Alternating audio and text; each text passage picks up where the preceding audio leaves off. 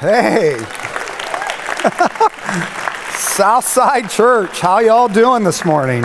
Man, it's so great to be here, and I was trying not to make too much noise. It's been a crazy morning. I almost tripped off the first step this morning. I spilled water in the first service down the front of my shirt. I was underneath the hand dryer in the back. So it's been really crazy. Nothing crazy's happened yet, but it may come in a few minutes. Hey, if you didn't notice from my introduction, like I said, y'all, and that means I'm not from around these parts.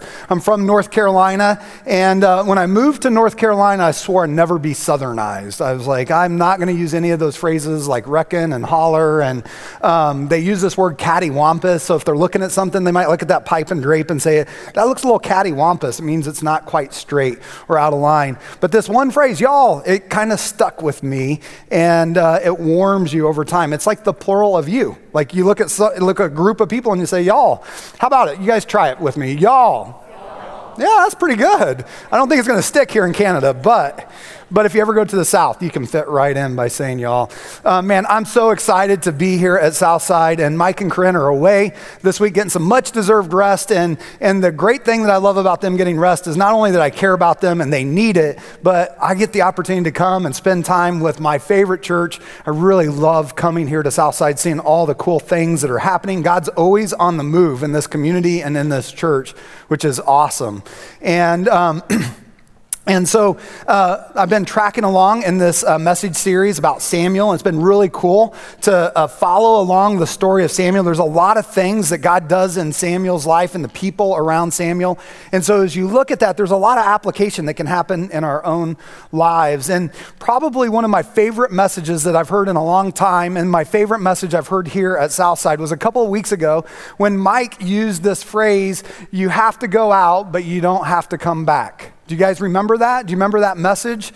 If you weren't here that week, you have to go back a couple weeks and listen to it. But I was like, it's amazing. It's basically talking about this group of people who saw that off the coast, there were ships that were breaking up in the ocean, and there were people that were drowning, perishing because they couldn't get to shore. And these people not only saw the opportunity, but took the responsibility to say, we're going to go out and save them because human life matters. And when I thought about that, I was like, oh my gosh, you know what I love about that message is that fits Southside Church. To me, that's the rally cry of this church and the community and the world around it.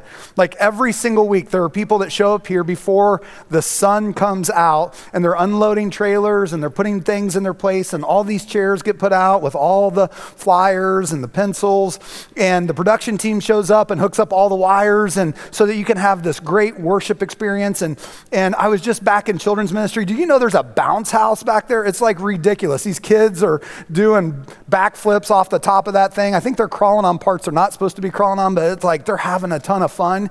And there's all these volunteers that are just caring and loving on the kids. It's not really childcare.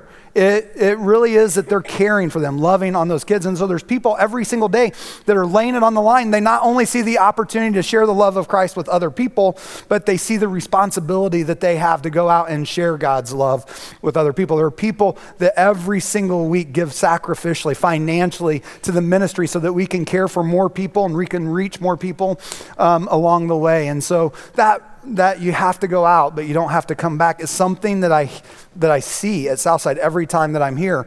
And so when I show up and you have this cool little thing called 4, and I hear you're launching a 4th service, it makes sense to me. There's more people to reach. There are people that won't come to these first 3 services that could come to the next services. There are seats that we can open up by going to the 4th service that allow people to come and fill in another service. Because sometimes when people enter a room that's about 80% full, it's hard for them to feel comfortable. They feel a little anxious around big crowds, and Southside's becoming a really big church, and that's great because there's a lot of more people to reach, and there's a lot of us to help go reach them. So I can't wait to see that board in the back lit up where people are sitting in the service and serving in the service along the way.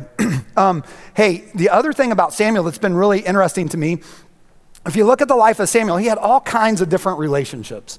He had his relationship with his mom. Hannah prayed for Samuel to come for a long time. He had a relationship with his dad, Elkanah. Elkanah was married to another lady, and so I guess technically Samuel had a stepmom and stepbrothers and sisters. And then he went to work in ministry, and there's this priest that he became close with, and he had that relationship. And later on, we see that Samuel has relationships with other people, including his own family, having his own family along the way. And so when you look at the story of Samuel, there's all kinds of relationships that really mirror much like the relationships that we have in our lives today. And so for the next couple of weeks, we're going to take this idea of relationships. We're going to kind of springboard from Samuel, and we're going to look through God's word and say, hey, what is it that God has in store for all of our relationships? What should they look like? How should our relationships mirror God's love towards us so that we have healthy relationships with other people? And that oftentimes can be a challenge, right? So before we get started, let me pray for us. God, thank you so much for today. Thank you for the opportunity to be here with the Southside family. Thank you for this group of people who are gathered together today. God, I'm thankful for a church that always has room for more people, creates more room for people, lays it on the line, goes out, Lord, to reach more people. And so God, we pray that you would use their sacrifice, their heart, their time, their talent, their treasure to reach the Chilliwack community and beyond for you, Jesus.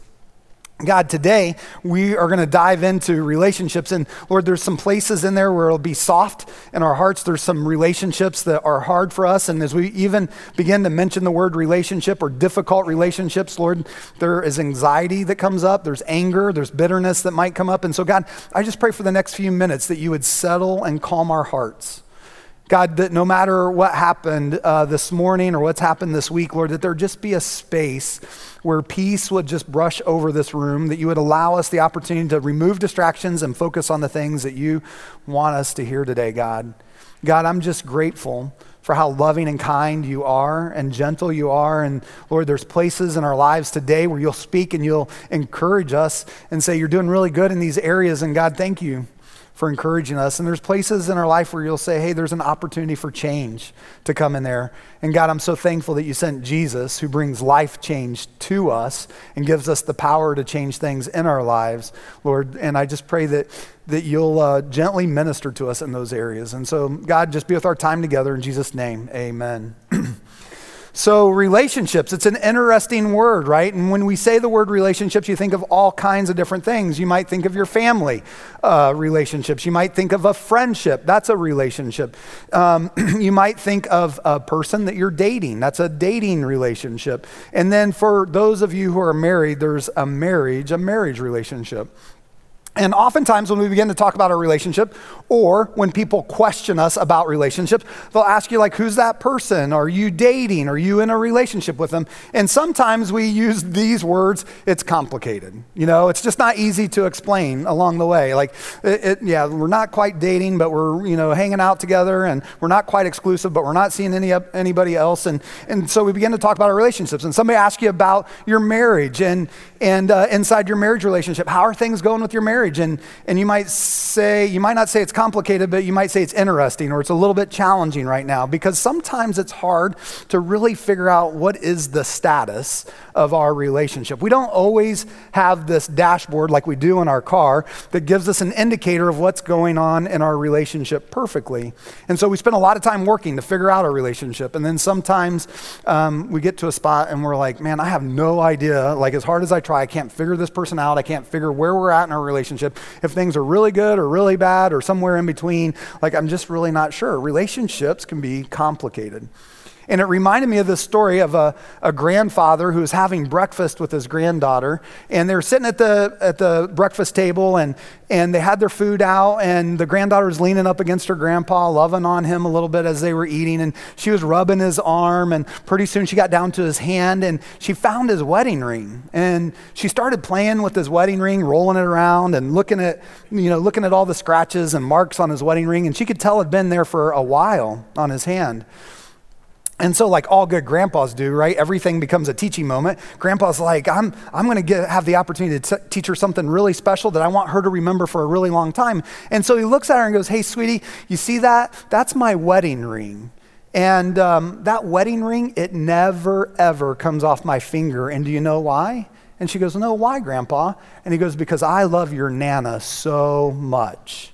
And the little girl looked back down at his wedding ring and thought for a moment and looked back up at her grandpa. And she goes, but Grandpa, Nana takes her wedding ring off all the time. And for a moment, Grandpa's like, I think I know exactly where my relationship is, but then his granddaughter exposes something that he's like, maybe I don't know the exact status of our relationship along the way. Maybe it's not exactly how I thought. And I think oftentimes inside of our relationships, we can end up in those spots where we have these ideas or these dreams or expectations about what life's going to be like. And then all of a sudden, it doesn't turn out that way. And those relationships that we're going through life with begin to have hurt and disappointment, missed expectations inside of it, and we can become angry and bitter towards one another, and it changes the dynamic of every relationship, and oftentimes it changes the dynamic of our marriage relationship. And so my wife, Tara, and I kind of came to some conclusions a few years ago. We were just kind of going back through our life and starting out from where we started and saying, hey, what were our dreams? What were our hopes when we first started dating? And we thought, it doesn't feel like, even though we've been married almost 30 years, it doesn't feel like it was that long ago that we met in college on a frozen pond in Ohio. And I wasn't looking for a relationship, and she wasn't looking for a relationship. But we met up with a bunch of friends, and when I saw Tara, I was like, whoa, she is hot. Like, this girl has got it. Like, I really like her. She had blue eyes and blonde hair, and she was just attractive, and she was fun, and I thought she had a great personality, and I was like, I really like a lot of things about her, but I don't want a relationship, right? I don't want to be tied down. I don't want to have to think about all these things that couples have to think about. And so Tara was the same way, and so what we decided to do is we were just going to hang out with friends and be friends for a while, and so we did. We hung out, and we had the same friends, and we went and did the same things, and we ate out, and we went to games together, and we stayed out late, and we laughed together, and all of a sudden it turned into being friends to talking about our dreams together and saying, hey, what would it look like to do these things forever together? And what are some of the things that you dream about?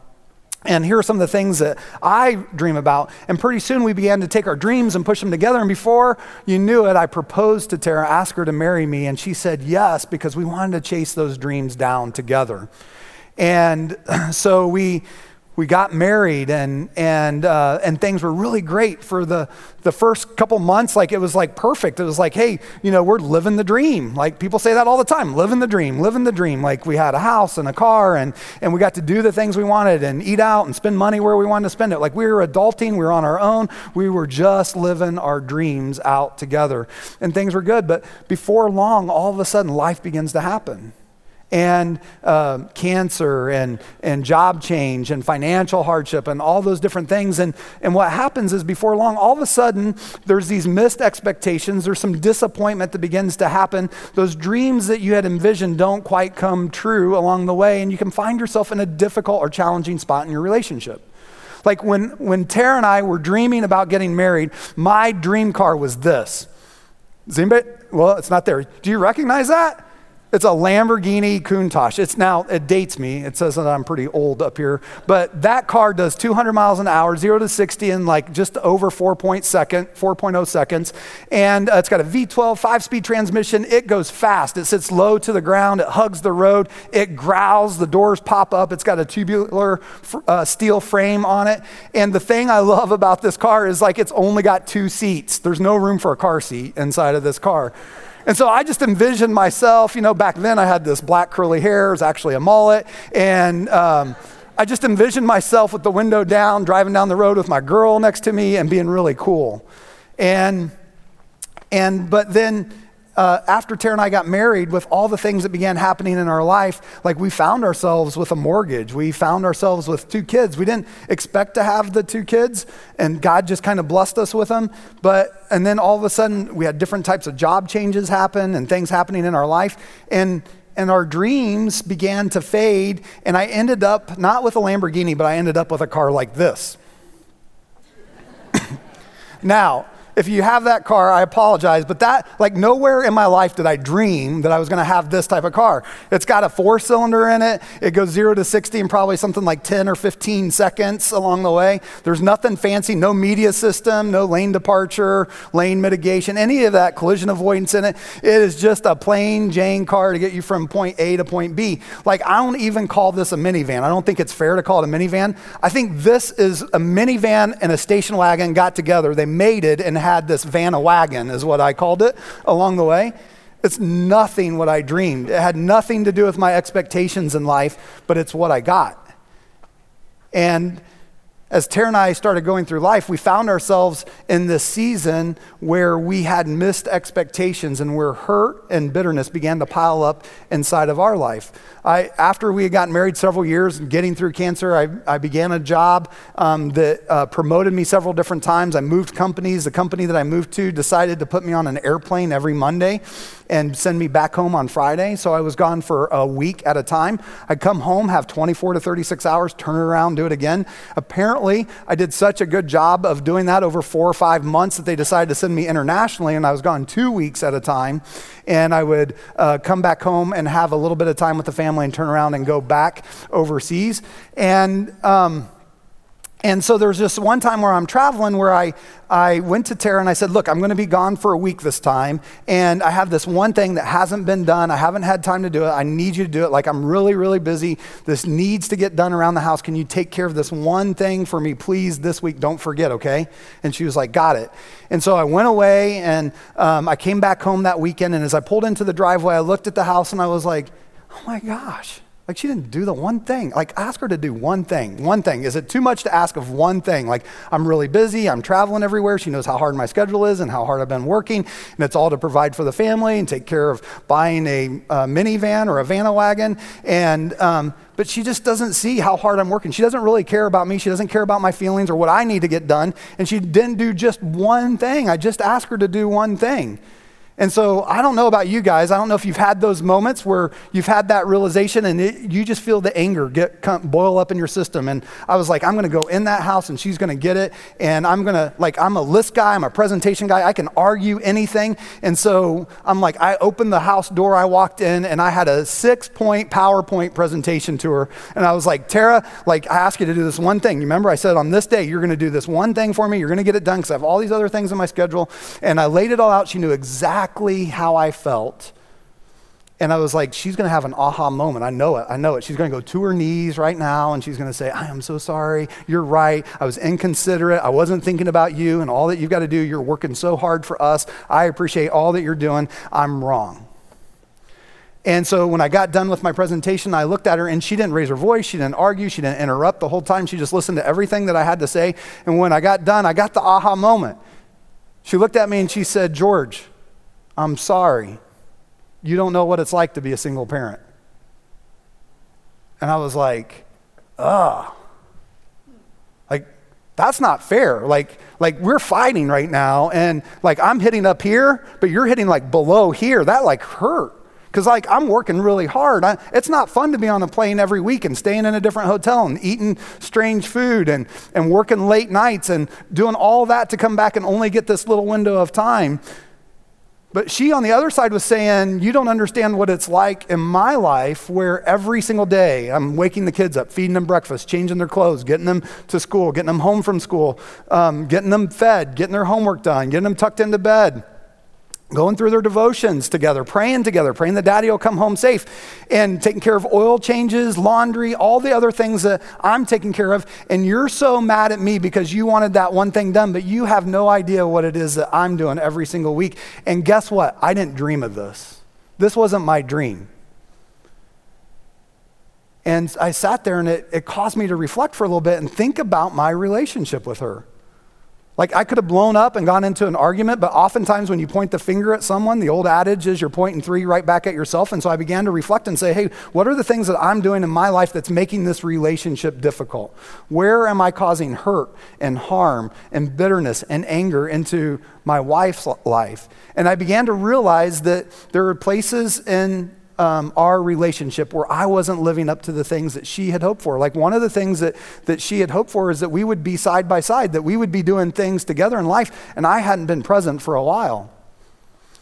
And so it was all on her, all the groceries, all the baths, all the time with the kids, scheduling time with friends. And I realized that I just wasn't present. Like one of the great things about relationships is being present. It doesn't matter whether it's a friendship, whether it's a dating relationship, or whether you're married. One of the reasons you got married is because you want to spend more time with one another. You want to be with one another. And I wasn't present with her. Like I wasn't there to help her with her problems. I was worried about getting my problems taken care of. You know that I got phone calls at the office. One day I got a phone call and she said, "Hey, I'm trying to put a pair of tweezers up your son's nose to dig potpourri balls out." And I was like, "What?" And she was like, "Yeah." She goes, "You know those little potpourri balls that were in the dish on the counter?" And I said, "Yeah." I said, "What are they doing up his nose?" And she goes, "He said it smelled good, so he thought he'd shove them up there." And I'm like, oh my gosh. And so she's trying to figure out how to fish these out of his nose without having it surgically removed. And not too long after that, I get a phone call from her and she's painting our bedroom. And she turned around for just a moment. And when she looked back, our son's got the paint can. He's drinking it like Gatorade.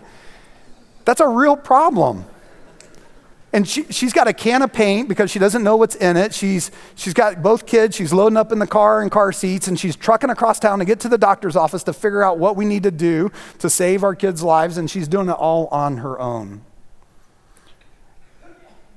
And there's this place where I realized that I wasn't being a spiritual leader for my wife, that there was a day that I stood in front of a pastor and a group of people, in front of Tara's parents, and I promised Tara that I was going to be a spiritual leader inside of our house, that I was going to keep us focused on what God wanted for our family and our life, that Satan or the enemy wasn't going to distract us or worldly things weren't going to distract us, that we were going to live out God's purpose in our life, and we were going to raise our family to know that God loves us so dearly, so deeply, and that he loves them too. And I barely made it to church. And I just found in that season that really at the end of the day, I was more concerned with me than I was concerned about her. And all of a sudden it was missed expectation after missed expectation after missed expectation. Hurt began to build and bitterness began to build. And we got to a spot where our relationship became really difficult. And I kind of thought about like this picture that every time I was doing these things, like I was dropping like dirty laundry, like in the house. I don't know if some of you people are this way, but sometimes I'll come in and I'll take my coat off and drop it, and I'll take my shoes off and put them somewhere.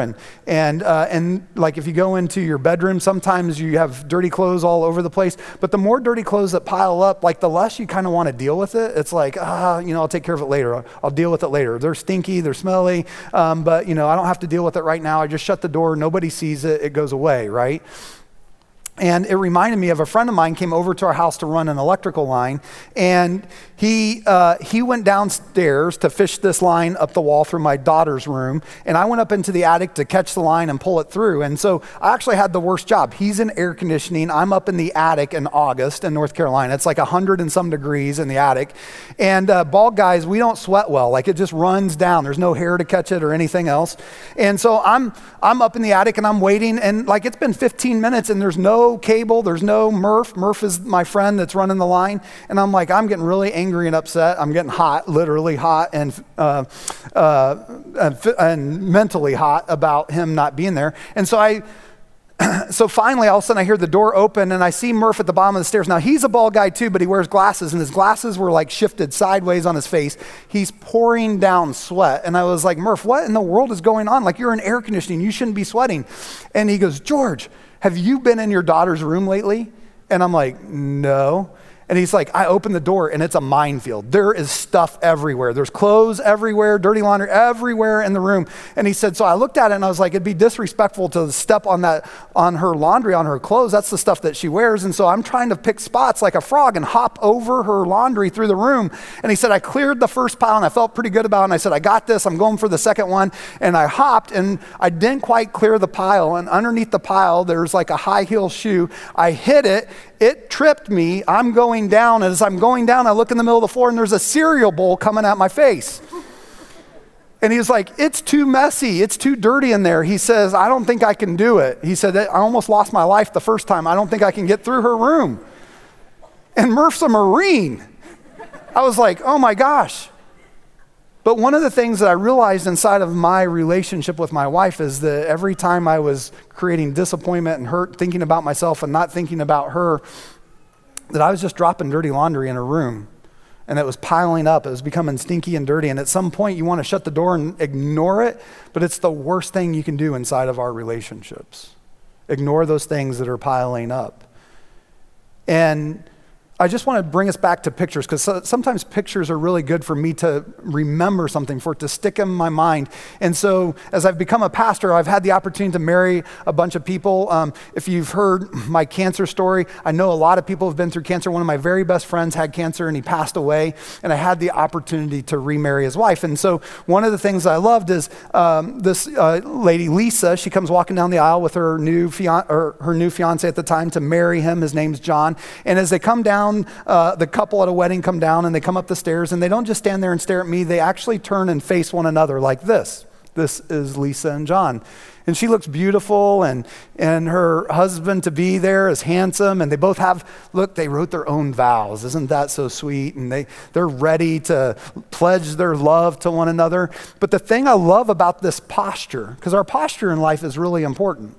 The thing I love about this posture is that they're facing one another. And when you're facing one another, every time you're looking into the future. What's ahead of you? And when they're looking into the future right now, what do they see? One another. They see one another in their future. It's one of the things I love about weddings, is that when they're standing there staring into each other's eyes, repeating their vows before all of us and before God, they're looking into the future with one another in it. And then once they say I do and they give the big kiss, there's the pronouncement of husband and wife, and it's the big celebration moment, and this becomes their posture, right? She's smiling and excited, and he's like, guys, I'm married above my pay grade. I made it. But now they're shoulder to shoulder. They're standing side by side, and what do they see together? They see the same future together. And they head down the aisle, and that moment they head down the aisle, there's nothing else going through their mind than, yes, we can do this life together. We get to do it together. There's nothing that can stop us, for better or for worse, till death do us part. Like, we've got this thing. It's going to be amazing. We have all these dreams and expectations along the way. But then life happens. Job change, work, parents dying, things like that happen in life. There become arguments. There's bitterness that begins to set in. We begin to pile up dirty laundry, and we don't clean out the room. We just shut the door. And if we let that happen too long, all of a sudden our posture shifts and it changes, and it looks something like this, where all of a sudden we're back to back. And when you're standing back to back, now when you're looking into the future, what do you see? Not one another.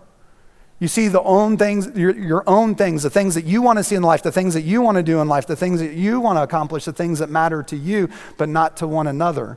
And if you start moving into the future in the direction that you're facing, what would happen with this couple? They would actually begin to separate and get further and further and further apart. And so we can't let dirty laundry pile up in our life. We can't let disappointment, missed expectations, we can't let hurt continue to pile up to the point where we just want to shut the door. We don't want to go through and navigate it. We don't want to lose our life in that room. And so we just shut the door and we forget about it. We begin to walk away into a different direction. Before we know it, we end up breaking one of the most important relationships that God's built for us. That only years before, maybe a few years before, where we stood in front and looked eye to eye and we saw each other in the future and we had all these dreams and big expectations, but now they've disappeared. And so this isn't what God wants for us, and he has a different plan and a different design. And for the next few minutes, I just want to take you to this part in Colossians where the Apostle Paul lays out a few things for our relationships, and let you consider these things and see how they might impact your relationships going forward. So if you have your Bibles with you, turn to Colossians chapter 3, and they'll have these verses up on the screen as well, but we're going to start here in verse 5. It says this: "Put to death, therefore, whatever belongs to your earthly nature, sexual immorality, impurity, lust, evil desires, and greed, which is idolatry. You used to walk in these ways in the life you once lived, but now you must rid yourself of all such things as these: anger, rage, malice, slander, filthy language. Do not lie to one another, since you have taken off your old self with its practices and have put on a new self, which is being renewed in the knowledge and in the image of your Creator." And so Paul is talking to the church here, and he was trying to get them to understand that the lifestyle that they're supposed to be living is supposed to imitate that of Jesus, of that of God, their creator. And he was saying, hey, take a look at yourself. At the moment that you say, hey, I believe in who God is, I believe that Jesus died for me and loved me, in that moment, there's this dirt suit that you had on that's really dirty clothes. It's full of anger, it's full of malice, it's full of rage. And it's at this point when you believe in God and you trust in him and begin to follow him that the knowledge of the Creator and his love for us will begin to renew our minds and help us to begin to take off those dirty clothes so that we're not fighting unfairly with our spouse or with our girlfriend or with our friends or with our family. And that we take those old things off. And so we're not pushing buttons. We're not saying things to make people mad. We're not saying bad or harsh words to people, that we're not angry all of the time. And so the first thing that I want you to think about is that when we believe in Jesus, it's out with the old and in with the new. A few weeks ago, I also run a trucking company on the side, and I went to the store to buy a beanie because it was really cold in Kentucky, where we have one of our operations. And my shoes they always get dirty and greasy. Like, truck drivers have a tough job. And so I walked into the store, and I'm kind of embarrassed because all these cool new shoes are up there. And I found these shoes, the shoes that I have on today, and I was like, man, they're clean, they're white, they're like a tan gray color. And I'm like, I really like those. And when I tried them on, I liked them so much. When you put the new shoes on, what do you want to do with the old shoes? Like, you put them in a box and hide them, throw them away, get rid of them. They become the lawn mowing shoes or something like that, you know? And so I just want you to think about, like, when we've believed in Jesus, we put away the old clothes and we're looking to put on new clothes.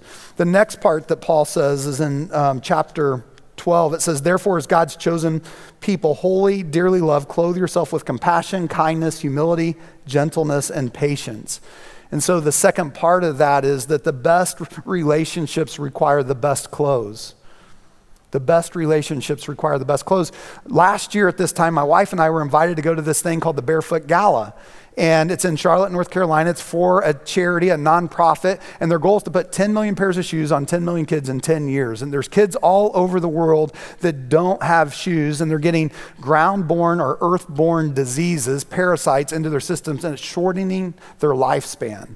And so at the gala, you get all dressed up, but nobody wears shoes in the middle of November. And it's not as cold as Canada, but it's pretty cold to go barefoot. And it's a good reminder, right, that we're making sacrifices so that kids in other places can have shoes.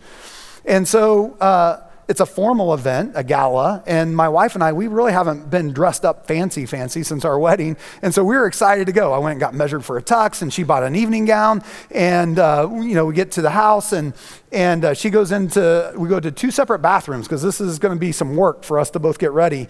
And I get done in like 30 minutes because like bald guys don't have a whole lot to work with hair and gel and all those other things. But she was in the bathroom for well over an hour, and I'm like, what in the world? Come on, like we're going to be late, and it's taken forever. But the moment that she opened the door, I was like, man, it was worth every minute of it. She is beautiful. That's my girl. I get to go to the gala with her. Like, everybody's going to be jealous. Like, she's going to be the best looking person, and we look great as a couple. And when we dressed our best, we felt our best. We had so much fun. We had such a great night. It was like a fresh start in so many different ways. And so in this passage, what Paul is saying is that when you take off those old duds, when you get rid of those old and dirty clothes, that you're going to put on these best clothes that have compassion, kindness, humility, gentleness, and patience. And when you put on those type of clothes and you have relationships with other people, friendships, family, or marriages, that you begin to imitate what God looks like to us. That the look that you're putting on is God's look to each one of us, that God's gentle with us, that God's patient with us, that God's kind to us along the way. And so we have to get rid of the old clothes and put on new clothes. And then the next part that Paul says is, in verse 13, it says, bear with each other and forgive whatever grievances you have against one another. Forgive as the Lord forgave you. And so the third thing I want you to think about is to live in the best relationships, we have to be willing and able to forgive. And forgiveness is one of the hardest things, especially when you're in the middle of a fight or argument because you felt like you've been wronged and hurt in so many different ways. In the last 3 years, I've been hurt the deepest I've ever been hurt by friends in my life. And it's been a deep, deep betrayal. Like, have you ever been betrayed? Do you ever feel like you've been betrayed by somebody? It hurts because you trusted them. You gave trust to them, and they betrayed that trust. They broke it. And so now you don't know whether they're ever going to keep the trust again, and you don't know why they hurt it, and you kept up your end of the deal, but they didn't keep up their end of the deal.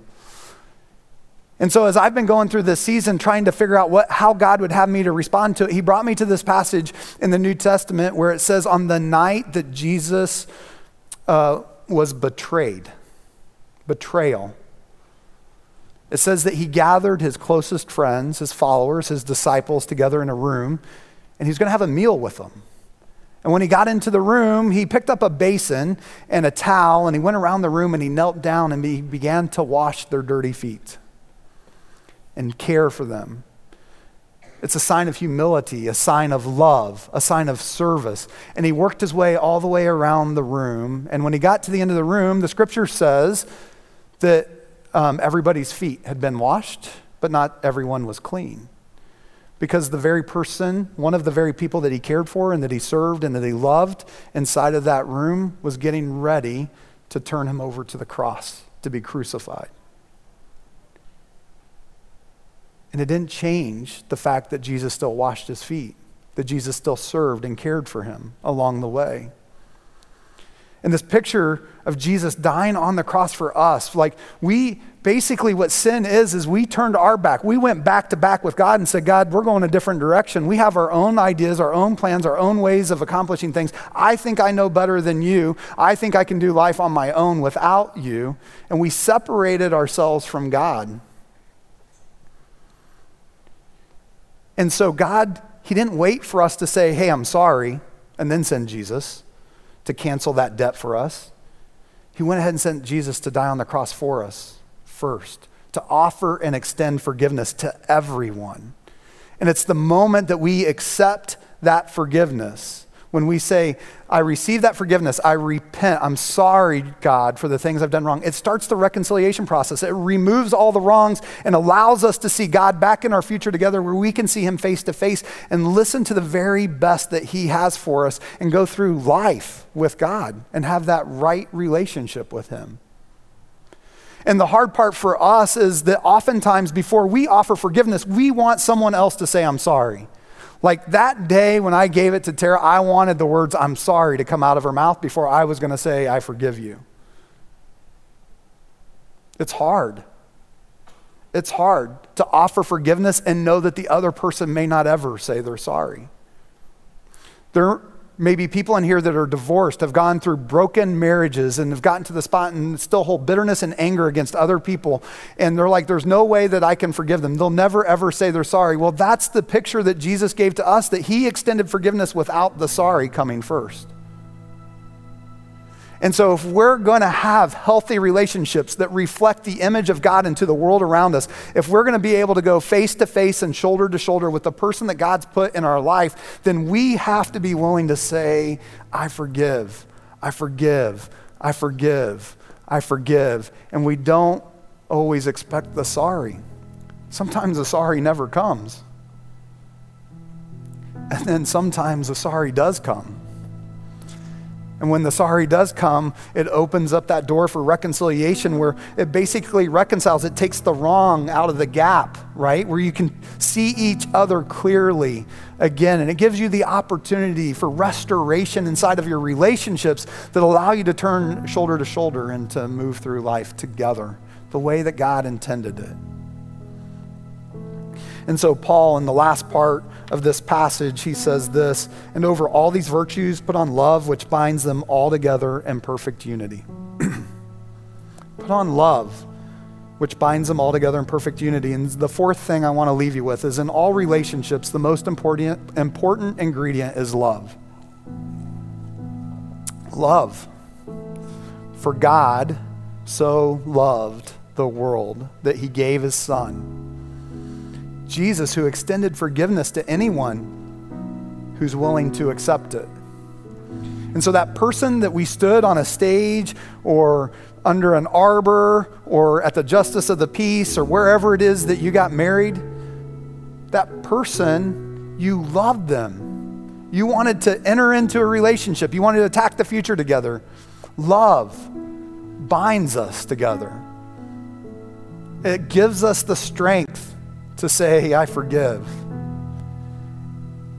And it gives us the strength to say, I'm sorry.